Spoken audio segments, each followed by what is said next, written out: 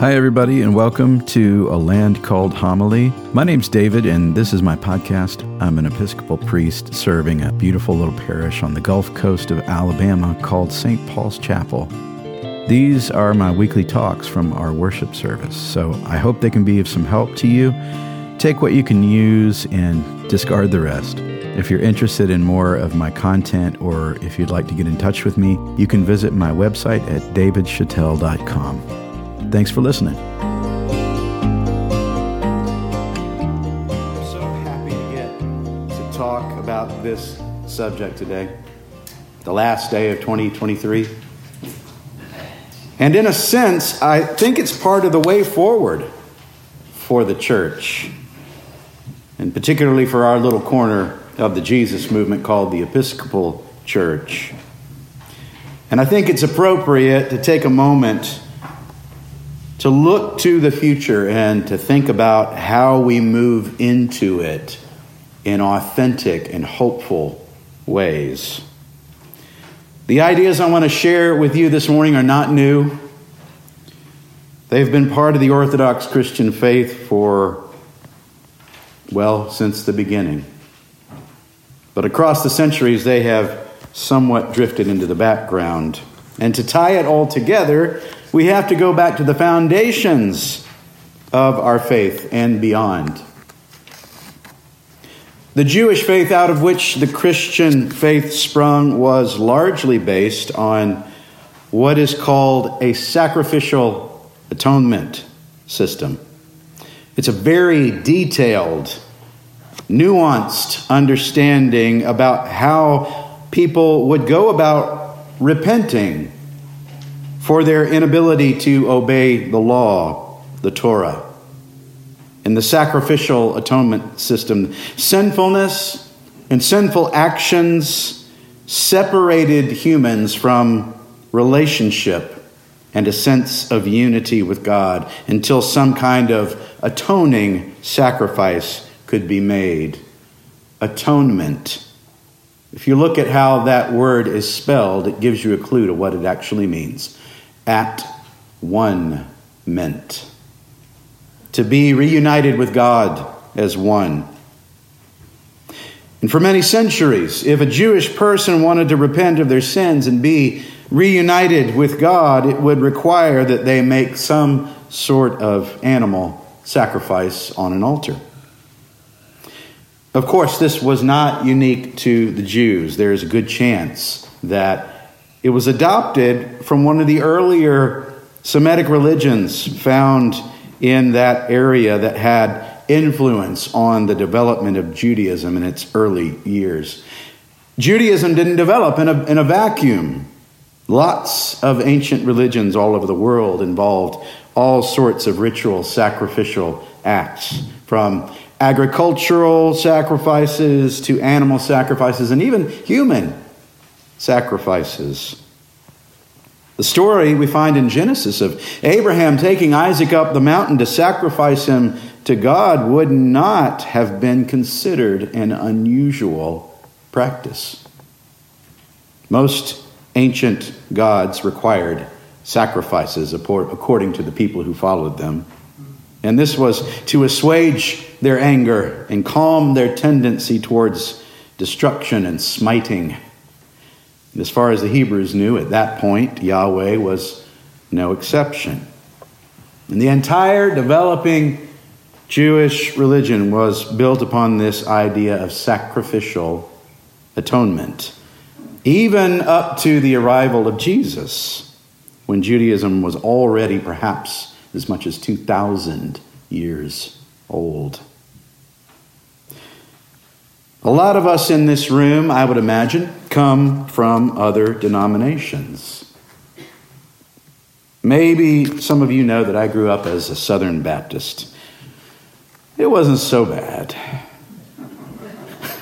We had vacation Bible school in the summer, and that was kind of fun.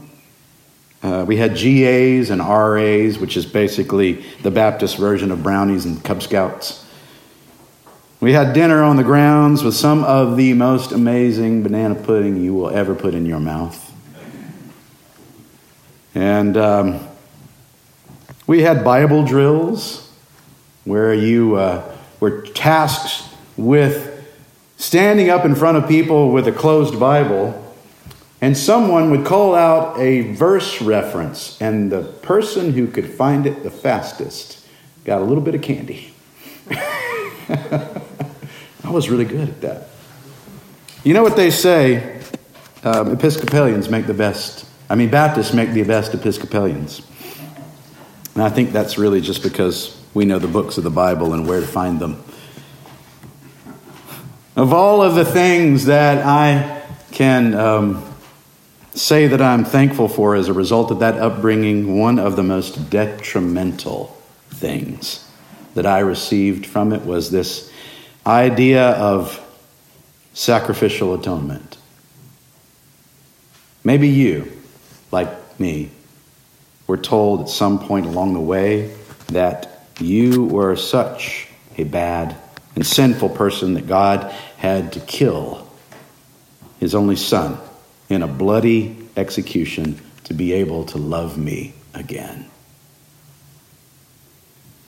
Maybe you got the message that I did, that my sin nature was somehow so powerful that it forever separated me from the love and forgiveness of God and doomed me to eternal hell. But if I would only say this little prayer, this little incantation, and invite Jesus into my heart, it would all disappear and go away. God wouldn't be angry anymore and would no longer send me to burn forever in some mysterious volcanic dungeon in the bowels of the earth. As I look back on that now, it's unfathomable to me that at 8 years old, that was the reality that was explained to me by adults that I trusted and respected. Maybe you had a different experience than I did. You certainly don't have to believe what I believe, but I have become increasingly convinced over the years of my adulthood that the spread of this doctrine is not only spiritually and emotionally abusive, but actually opposed to the life and teachings of Jesus. Now, don't get me wrong. I don't think anyone set out with anything but the best intentions. There are loads of people in my history who loved me and loved Jesus. But I can say now that I do not subscribe to the theology I was given by them. For nearly 1,000 years after the death of Jesus, the majority of the church and its theologians held the idea that the death of Jesus was not meant to pay a penalty for sin to satisfy the demands of a just and angry God. Rather, they held that the crucifixion revealed the corrupted and broken patterns of the world that embrace violence and retribution. The crucifixion was a life teaching about what to expect from the world and an example about how to respond.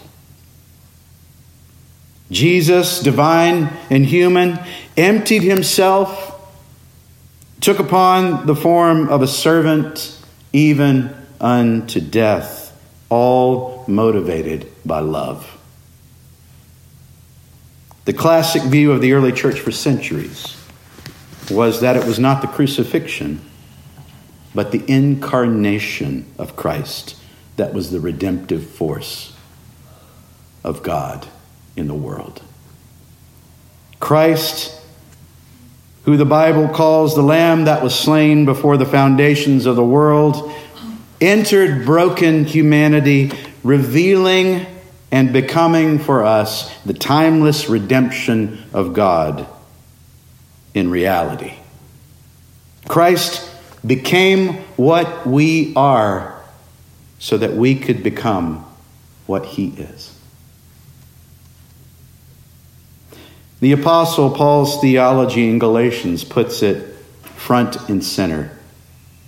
He says, before faith came, we were imprisoned and guarded under the law until faith would be revealed. Therefore, the law was our disciplinarian until Christ came, so that we might be justified by faith, justified by Christ. He continues, God sent his Son, born of a woman, born under the law, in order to redeem those who were under the law, so that we might receive adoption as children. And Paul says that as children of God, we have the Spirit of Christ within us. We are no longer slaves to the law, but children of God. And as children, this important word, heirs, inheritors of the reality of God within us.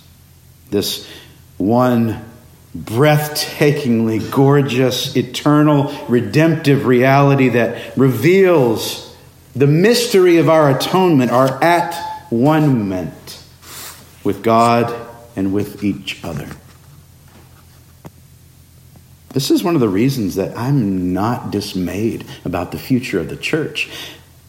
I'm not dismayed about the future of the Episcopal Church, because we have within our tradition the freedom to hold up this truth and offer this viewpoint to folks who need to know. And I bet you know a bunch of them.